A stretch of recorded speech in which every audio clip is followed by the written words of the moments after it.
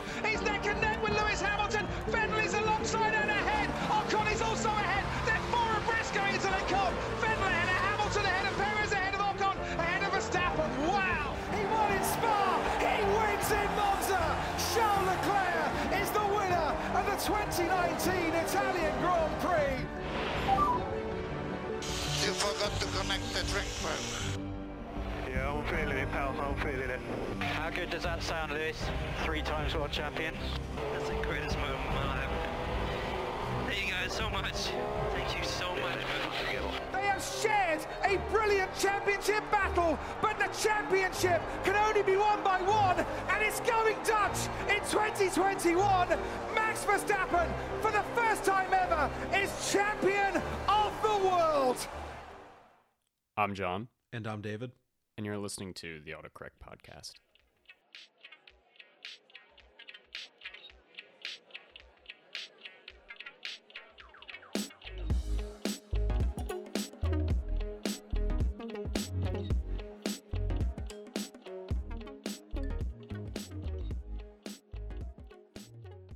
So this is our first episode in the F1 deep dive series. Yeah. So the 71st season just concluded at Abu Dhabi. Be sure to check out our final race recap. Yeah, at the end of it was something. Yeah, which we'll actually talk about what happened at the end at some point in this series with the rules and regulations, because that has actually been brought into question. Yeah. So this first episode is going to be covering kind of the history of Formula One, where it started, and major events over the years. In future episodes, we're going to be discussing things like the engineering of certain parts of the car, regulations and recent and upcoming changes, teams and drivers, and a few deep dives on tracks themselves. So it'll be interesting. This will definitely be good for people that aren't too familiar or don't know anything about F1, or people that just are interested. Yeah, let's jump right in with the history. Yeah, so Formula One, the roots of it are in 1920s and 1930s European Grand Prix racing. Yeah, early Euro Grand Prix racing is really where Formula One got its roots from. So it became a governed body by the FIA with the first championship in 1950. So the Formula One itself was founded in 1946 by the FIA, which itself was founded in 1904. Correct. But it took 4 years for the first championship to happen. So, and just a little tidbit, Mike Hawthorne was the first world champion. Yep. So as of this year, it's been 71 seasons. 1,057 race starts. 770 different... That's ridiculous. Yeah. 770 different drivers. Actually, rewinding a little bit, 1,057 race starts. How many of those do you think Kimi has participated in? I know isn't it a record? It is. It's a lot. 353. Yeah, because he started in when? 2001. 2001. Then he took a couple years off, but he holds the record now. Yeah, so 770 different drivers, 34 different world championships. Sorry. 34 different world champions. Yeah, we've definitely seen some talent come through. Speaking of talent, the record for most championships won by a single driver is tied between Michael Schumacher and Lewis Hamilton, and that's 7. Yeah, that's impressive. Yeah. There have been 13 major rounds of car revisions and regulation revisions as of this year, over the years. Yeah, we should say that the cars do change slightly from year to year, but what we mean is there have been 13 major technical regulation changes. And stuff like the major changes in aero, recently the addition of the Halo. We're talking about That actually big, wasn't a major change, believe it or not. I mean, it kind of is. The Halo technically wasn't a major change because the chassis of the car didn't change at all. It was just the Halo was added. Yeah, but it changes how they, how you're actually kind of viewing everything. Oh yeah, absolutely. But these are still considered the generation of cars that just completed here with 2021 was the 2014 generation of cars. Yeah. Even though the Halo was added in 2018. Yeah. And there's going to be some big changes next year. Oh, there are going to be some massive changes next year, which we'll focus on in, I believe, the third episode. Yeah, when we talk about different regulations and things like that. So things like revised aero, engine displacement, cylinder count, safety, engine location, those are all things that have gone through. Yeah. Over the past 71 years, there's been just about every different configuration of engines. We've had everything from straight 12s to V10s to now our twin turbo V6 hybrids. I mean, I guess it's argued that a Halo isn't a major revision because it's not multiple things, but I'd say in terms of any single change, it is a fairly it is major. A large change for safety. In terms of those 13, the 13 are like the rounds of changes that have multiple things that change. Yeah. It's generation. Yeah. Generationally. So the Halo would probably be the single largest change since the 2014 regulation change, apart from now the 2022 regulation change. Right. But obviously, like I said before, from year to year, the cars change slightly. So there have been a lot of teams over the years. And out of all the current teams, Ferrari is the only original team left from the start. Ferrari is the only original team that is stuck with the sport through the entire 71 years. Mercedes-Benz was there in the 1950s and they're back now, but they took a leave of absence of around 60 years. So, yeah, so Ferrari's the only one that has been in it the whole time, which is impressive. They're also the single most successful F1 team, which makes sense. Followed by Williams, which we had a short piece on Sir Frank Williams a few weeks back when he passed away. Yeah. Be sure to check that out too. So, the current teams are Red Bull Racing, Honda. Red Bull Racing, Honda. They use a Honda engine. Power unit, sorry. For those of you that don't know, our current F1 cars are V6 twin-turbo hybrid assist cars. So, the power unit manufacturer is not just the engine.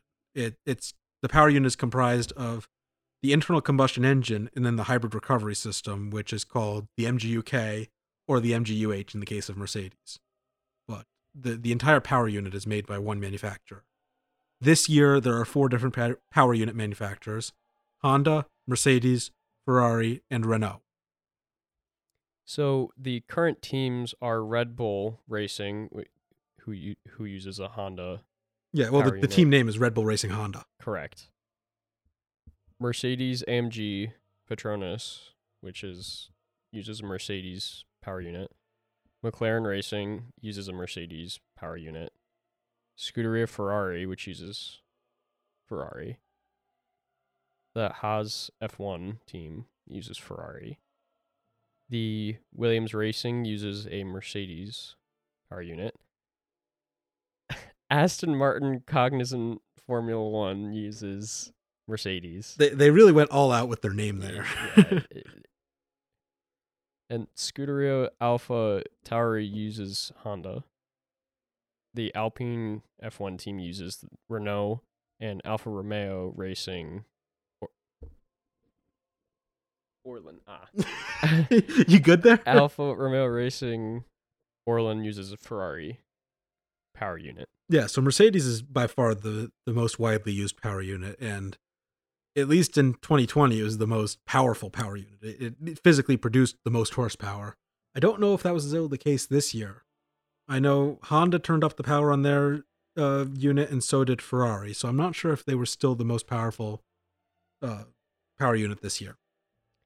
Yeah, and in addition to power units changing and cars and things changing, there's a constant improvement to safety equipment and regulations.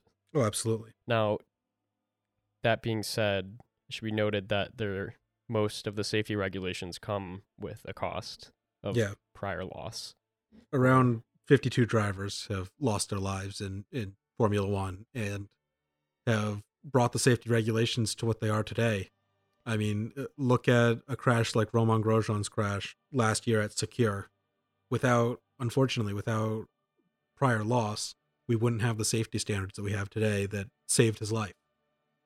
And we're gonna talk about that and the Halo when we talk about our engineering, when we get into our engineering episode. I think I can pretty confidently say that those 52 pilots who have lost their lives were not lost in vain. They've really paved the way for safety throughout the years in motorsport and Formula One. And that being said, those 52, in addition to those 52, there were marshal and attendee deaths also. Yeah. So out of those deaths, I'd say in terms of most individually impactful would be Senna and Clark. Yeah. Ayrton Senna, unfortunately, suffered a major accident at the 1994 Emilia-Romagna Grand Prix held at Imola.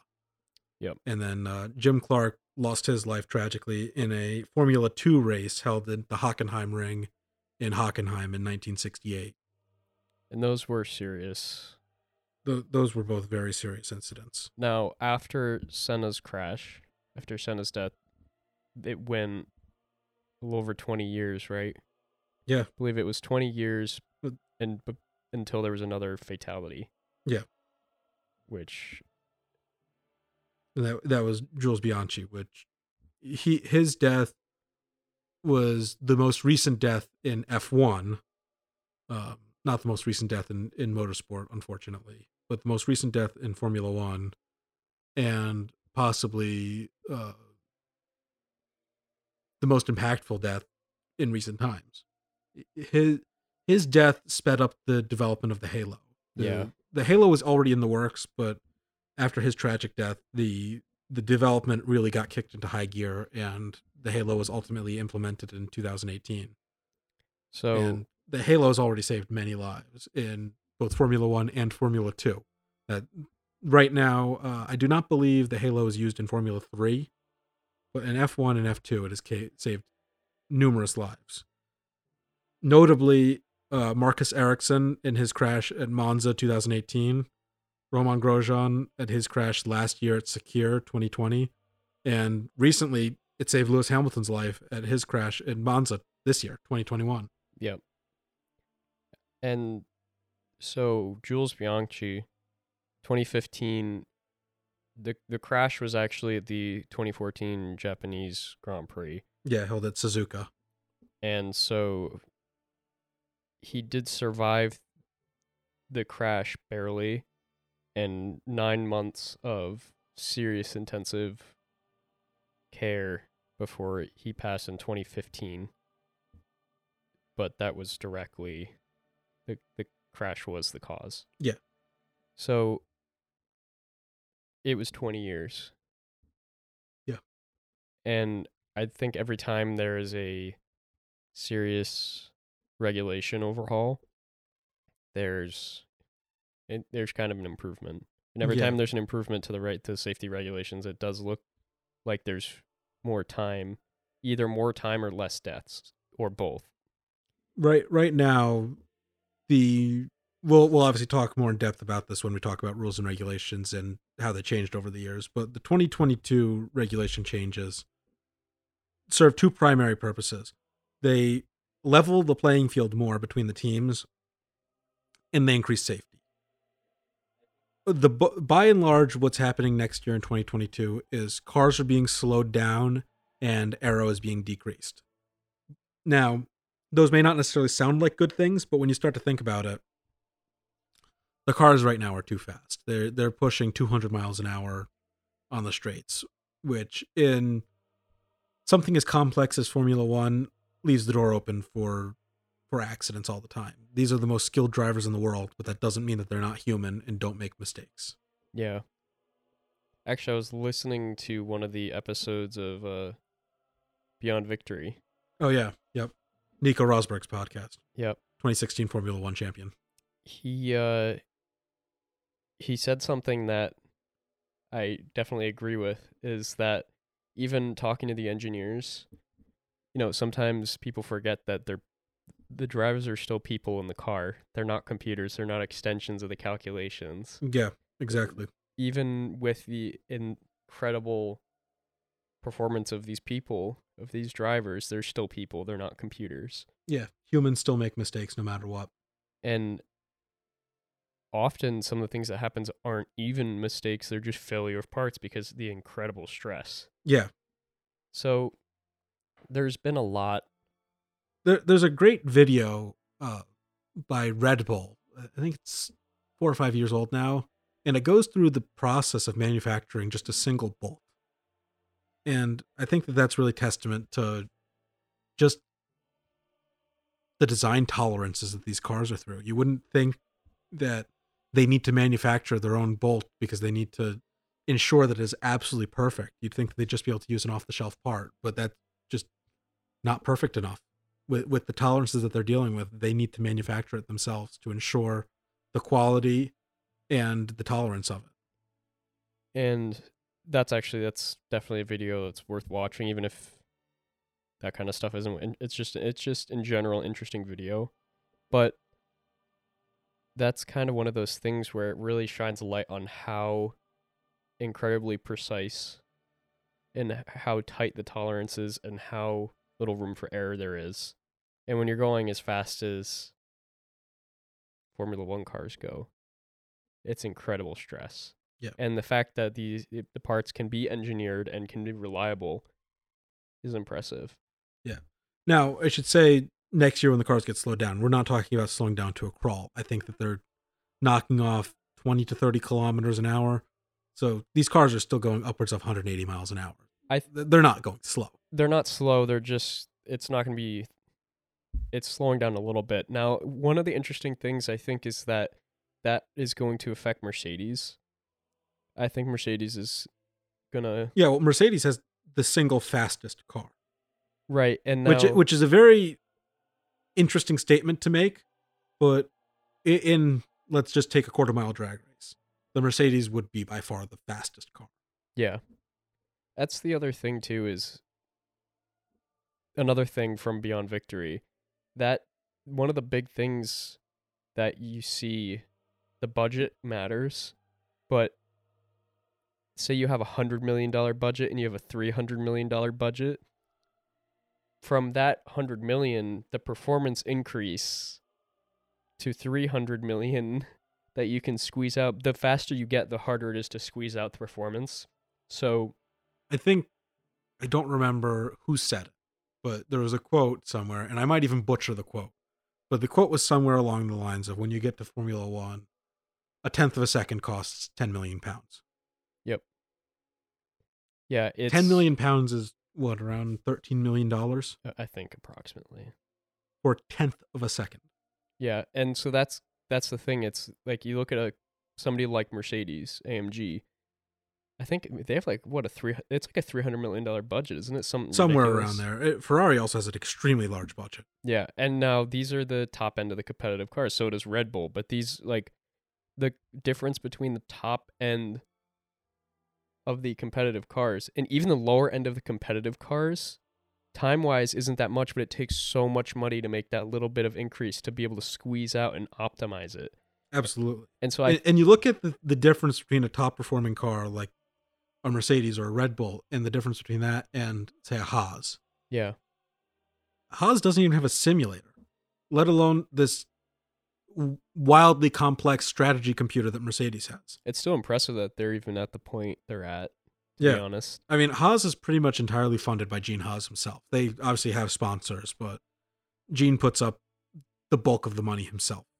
And now, something like a simulator is incredibly expensive, and at the same time, it's not like they don't have a lot. It just costs so much. Yeah, what I find funny is that Mick Schumacher oftentimes borrows the Ferrari simulator. Yeah. They let him borrow it, or they let him go to Maranello and use their simulator. Yeah, I think the interesting thing here is that over the years there have been vehicle improvements, safety improvements, track improvements, regulation, but Yeah, it's I mean, not even just just look on the at track. It's not just on the track that the improvements come. It's having the things like the simulator. And when you look at something like Red Bull, where they show the process of making one bolt, that's not like that much of an exaggeration. It really, they have to be so precise when you get up to that. so a bolt like that you could go to any hardware store and buy for around 80 cents. How much do you think that one bolt cost them to manufacture? I don't remember the number, but I Oh, they know- didn't give a number. Oh, they didn't? No. Oh, thought they did. No, they didn't give a number. It's enough. Yeah. Now, I think the biggest takeaway here, and we're talking about the difference between 1950 and 2021 and all of the improvements, but the improvements that come over the years, like I was saying, they're not just on track, they're off track. They're in the development, they're in the practicing, they're in, having a simulator, they're in the tools you have to make the car. All these things add up. And then when you have the regulation changes and the car changes and things, that's just you're on track. Something that's interesting that I think is coming full circle now. We saw this a lot in the early days of Formula One in the 1950s and the 1960s. We saw Formula One because obviously times were much different then. But Formula One was still wildly ahead of its time, even in the 1950s. The technology that they used for the cars. I mean, you look at an Alfa Romeo 158, which was the 1950 Alfa Romeo Racer. That was years ahead of anything else that was available in 1950. Yeah. But the interesting thing is, you look at Lotus did this a lot, but I think all of the brands really did this in the early days. How much Formula One technology trickled down to the consumer market. Yeah. That didn't happen so much in like the 80s through the early 2000s. Then we saw that sort of passion get reignited with Ferrari and the F430 Scuderia. That was the beginning of some of the Formula One technology being trickled back down to the consumer market. And now we have the AMG Project One, which is, for all intents and purposes, a road legal Formula One car. Yeah. It is absolutely not a Formula One car. It looks nothing like a Formula One car. But if you strip down the car to the bare technology, it uses the same technology as the Formula One car. I mean, you also look at something like what Aston Martin is doing. Oh, yeah, with the Valkyrie and the Valhalla. Yeah, which those are impressive cars. Those are... I do have a soft spot for Aston. As do I. I mean, the soft spot's kind of for Koenigsegg and Aston, but I have a soft spot for Aston, but... Throw in Pagani for me, too. Yeah, well, Pagani, I think Those are my top three. Yeah.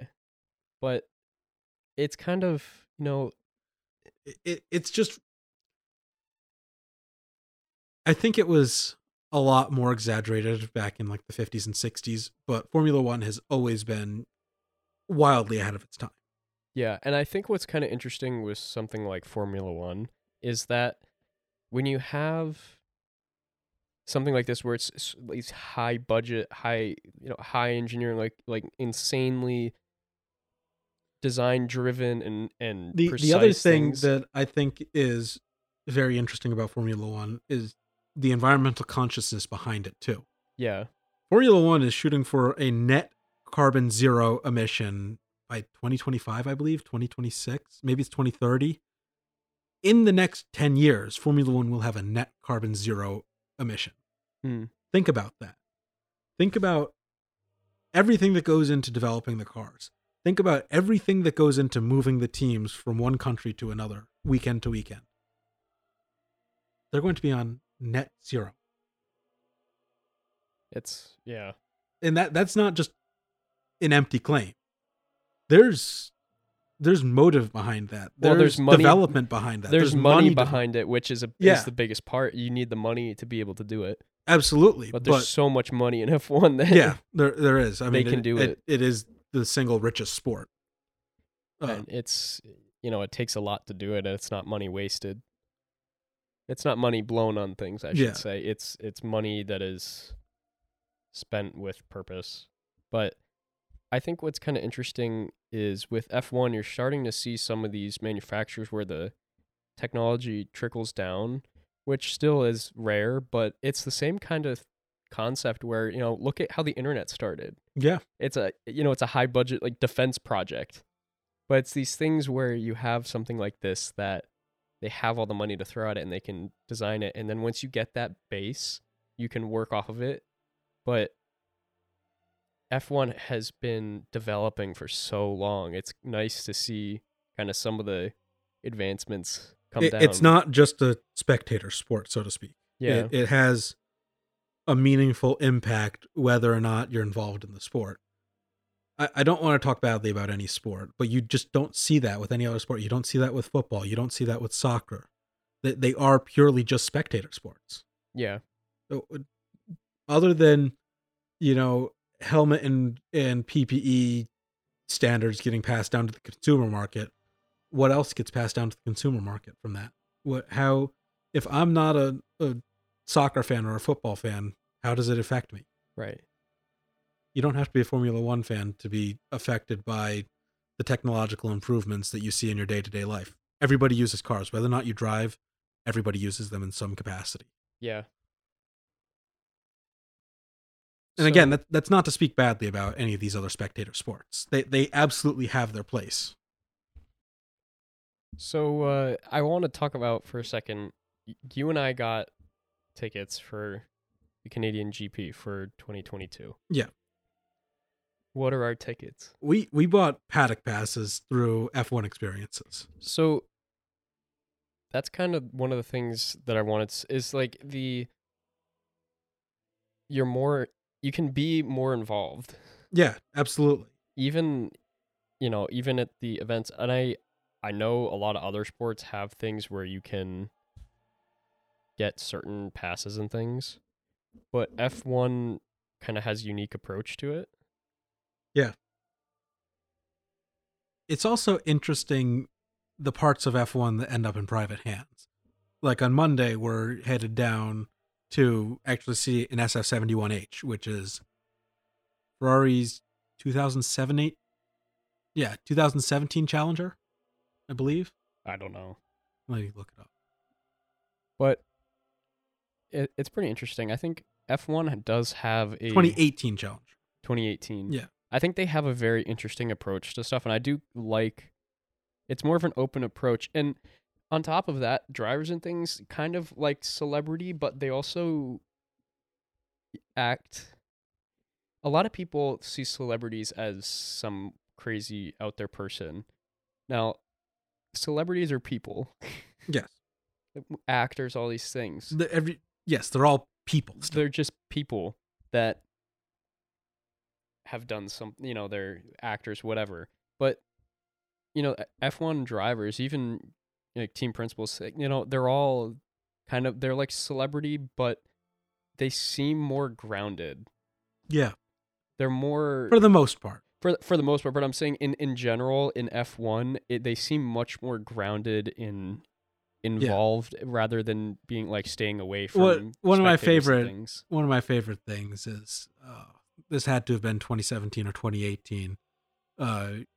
Kimi Räikkönen was showing up to the paddock and he made his driver stop at the entrance, and he just got out of the car, hopped the fence, and walked through the crowd.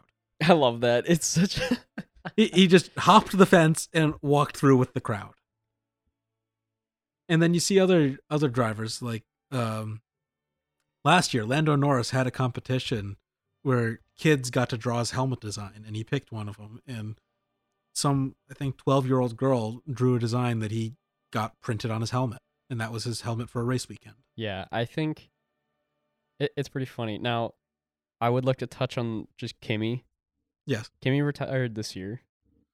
He will be missed in the sport. Hopefully we still see him around, but I think that's somewhat unlikely. But this Kimi has the most he has the most moments that are like just either wild in terms of I think at some skill. point we'll do a quick run through of Kimi's career. Maybe that'll be a quick talk, or maybe that'll just we're be gonna a talk short. about him in our drivers section, in our drivers episode for this, because he does hold a lot of.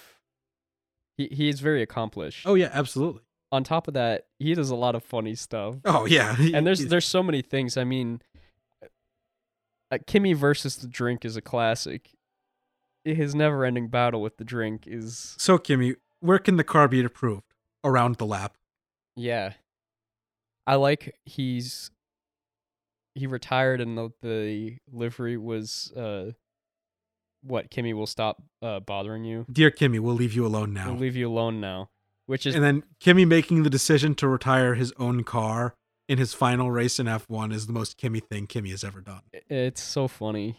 But Granted, there was reason for his retirement. He had brake failure. It wasn't like he just pulled the plug on his own race. right, But but he made the decision to retire the car as opposed to try and fix it. yeah, it's very accomplished. He'll be missed, but he had one I hell of an F1 career. I don't think anyone will ever match his energy. No, it's funny because he has the skill, but he has the personality too. Yeah.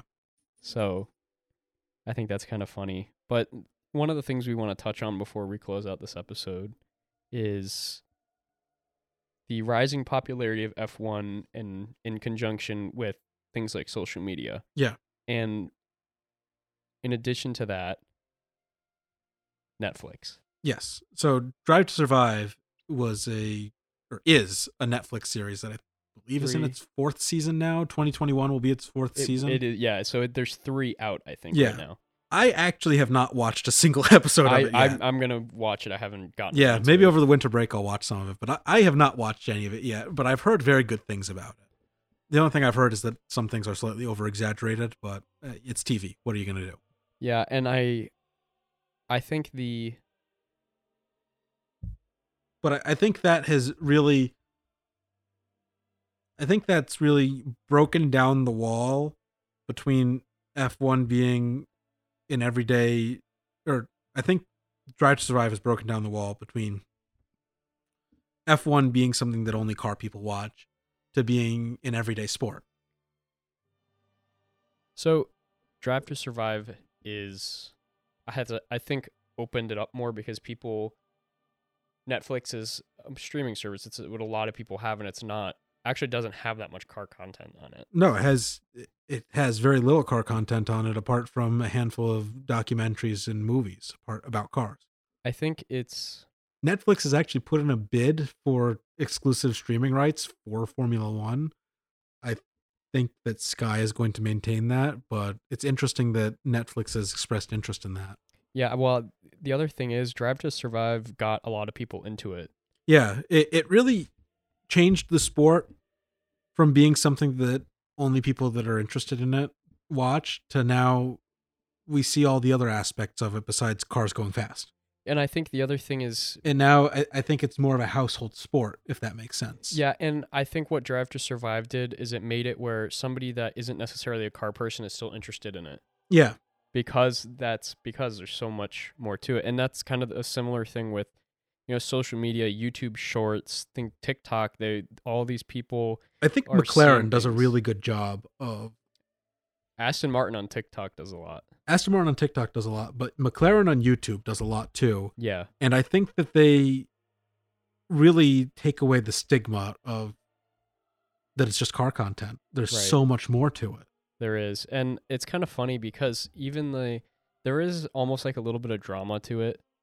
And It's very dramatic. I think Netflix over dramatizes it, yes, but in terms but there of- is a lot of drama to it. I mean, that's what some people watch stuff for too. So look at it's the not last. Look at just- Abu Dhabi. That was all drama. It's not just car people watching the stuff now, but you have things like social media platforms and things like Drive to Survive on Netflix, and it's kind of opening up this sport that has been historically more of at first you're there watching it, and then or you're either in person or you're watching it on TV live, but it wasn't really something that, unless you were interested in motorsports or whatever, there were actually a lot of things where it wasn't necessarily just motorsports, but unless you were interested in it or had some exposure to it, you weren't going and looking for it. Yeah. Now Netflix is exposing people to it that wouldn't necessarily have been interested, and other social media is kind of exposing a lot of younger generations to it also. At least here in America, you're not going to stumble upon Formula One by accident. Right. Well, that's one of the big things. Because a lot of the races are held overseas, the time zones are kind of screwy. So you're not necessarily going to stumble upon a race just by happenstance. It's going to be more often than not Sunday before 9 a.m. So unless you're looking for it, you're not just going to stumble upon that. Right, and I think having these other things allows people that didn't know about it to find it without... I think you get to be involved in it without, having to obviously be in... You can watch it, you can even just go watch highlights and things after the fact. So you can be in... Formula One has a great highlight reel that comes out every Sunday after a race, and I think it... for people that either don't want to watch the full race or miss the race, it's great. Or just want to see like interesting parts. Like, to be honest, there's a lot of races where there will be very long sections where not much happens. Yeah. It's just straight up racing. And I think there's a lot of people that are interested in it, but more just for like the highlights and things.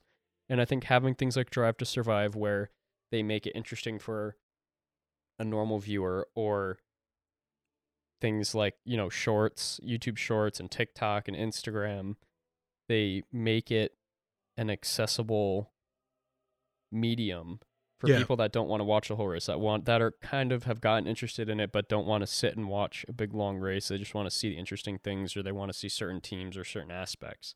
So I think that's kind of where historically it's starting to really change. Yeah.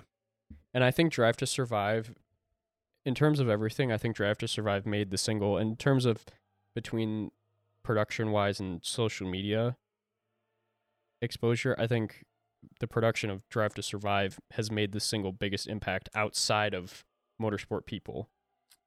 I think that's really only true here in America. Drive to Survive doesn't nearly have the same following. I'm talking about here in the US, because there's very little exposure here, even kind of Canada too. There's not very much F1 exposure here. Yes. In other countries, then I agree with that statement then. Yeah. Outside of the US, I think it's a little bit different, but it's much different. But here in the US, I would agree with that then. But it's a very large audience here that absolutely. I mean, you look at the United States population is 300 some odd million. Yeah, 380. I don't remember. It's over 300. Yeah.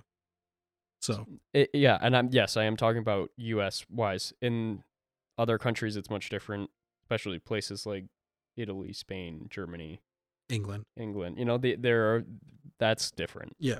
But that's kind of the other thing, is those places, people that aren't necessarily like car people, I would say, you know what I mean, still get the exposure to it, and it's not just about racing, and that's why there's a lot of people you wouldn't kind of expect to be interested in it that are. But in the US here, and I know in Canada and some other places too, there's just not the same amount of exposure. Straying off topic slightly, I think another great analogy was when Top Gear had their Star in a Reasonably Priced Car segment. And you found out all these celebrities really did have a passion for motoring that you wouldn't have expected otherwise, and that wouldn't have come out otherwise. Yeah. And I think Formula One is almost doing the same thing now, that's not happening. Yeah. It's a bit of a stretch, but you can see where my thought process is. I think what's kind of interesting is that as we progress, technologically also, and, when F1 started, you had to be there. Yeah. I don't know if it was radio broadcast announcer. I doubt it. But when it started, you had to be in some vicinity to it, or maybe get news about it. Yeah, well, I think towards the late 60s, it started to be at least radio broadcasted. Right, and then you have, then it's televised now. Yeah. And I don't remember when that started, but you have these advancements, and through the years... It's been televised since, I think, the 80s. It's been televised for a long time. Right, but it was still 30 years. Yeah, absolutely. That's what I'm saying. Yeah. So, but it started in 1950, we're in 2021, and there has been a lot of other changes over, the history of it, in terms of just the accessibility of it, and who is interested in it, and who has access to it, and I think that's kind of an interesting thing. It's not just about F1, it's about the people that follow it too, and it's about the teams that are in it and the engineers and everybody in the team and the It looks like- drivers. But It looks like the first season to be televised was 1970. yeah, so it went 20 years without being televised, which that's still, but these are the jumps. And now we have things like Drive to Survive. We have different social media platforms that are recent. That's another jump. Yeah. It's kind of, there's a lot of people. I think people following the sport is as important of the history as the sport being there, because if the sport doesn't have a following, it's not going to exist. Absolutely. So it's interesting. There's a lot of different angles to look at it from, but as of, this year, there's a lot of new ways to be exposed to it. It's kind of nice. But I think that's going to be it for this episode. Yeah, we really hope that you enjoyed the first part of this series, and we're at least looking forward to making the rest of it, and we hope you guys enjoy it too. These are pretty it's interesting for us because we're doing a bunch of research to make sure we have all of our stuff straight, and hopefully it's interesting for listeners too, to kind of either just hear about it or, learn about it if they don't know about F1. But this seemed like a good base to start and expand off of in the future. Yeah. So hopefully you guys enjoyed this first episode, and we'll see you in the next one.